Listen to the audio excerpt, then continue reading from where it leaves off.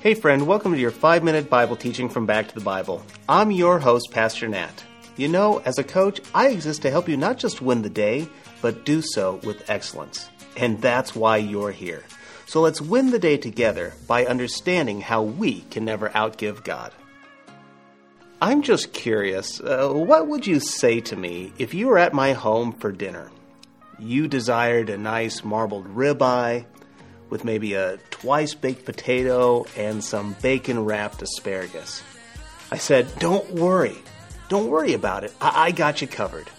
So I disappeared to the kitchen. You hear me banging around in there, and I come through the doors and I put down your plate. On it was a cracker, a piece of celery, and maybe a ding-dong. What would you feel? What would you say?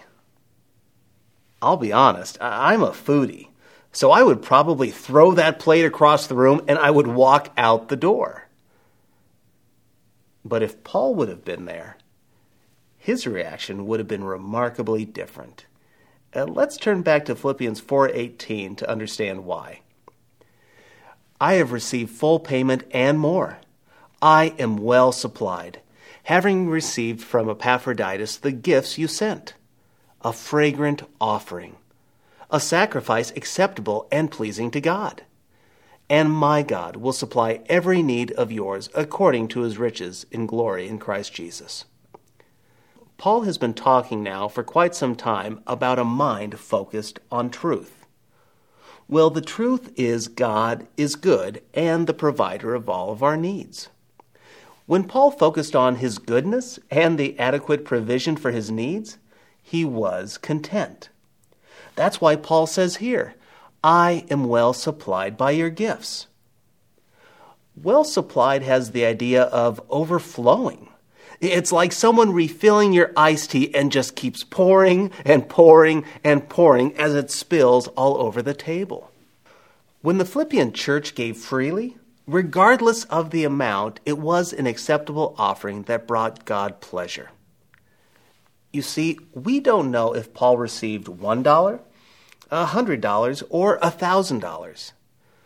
To Paul, it was what he needed. Sure, he may have wanted the double cheeseburger combo meal, but ended up with a kiddie meal. He frankly didn't care. He was thankful. He was content. It was about their motives and his heart. And then Paul gives the secret to continuous giving. God will supply all of your needs. In other words, you cannot outgive God. Now, I'm going to say that again.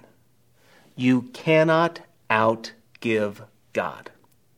Now, it's true.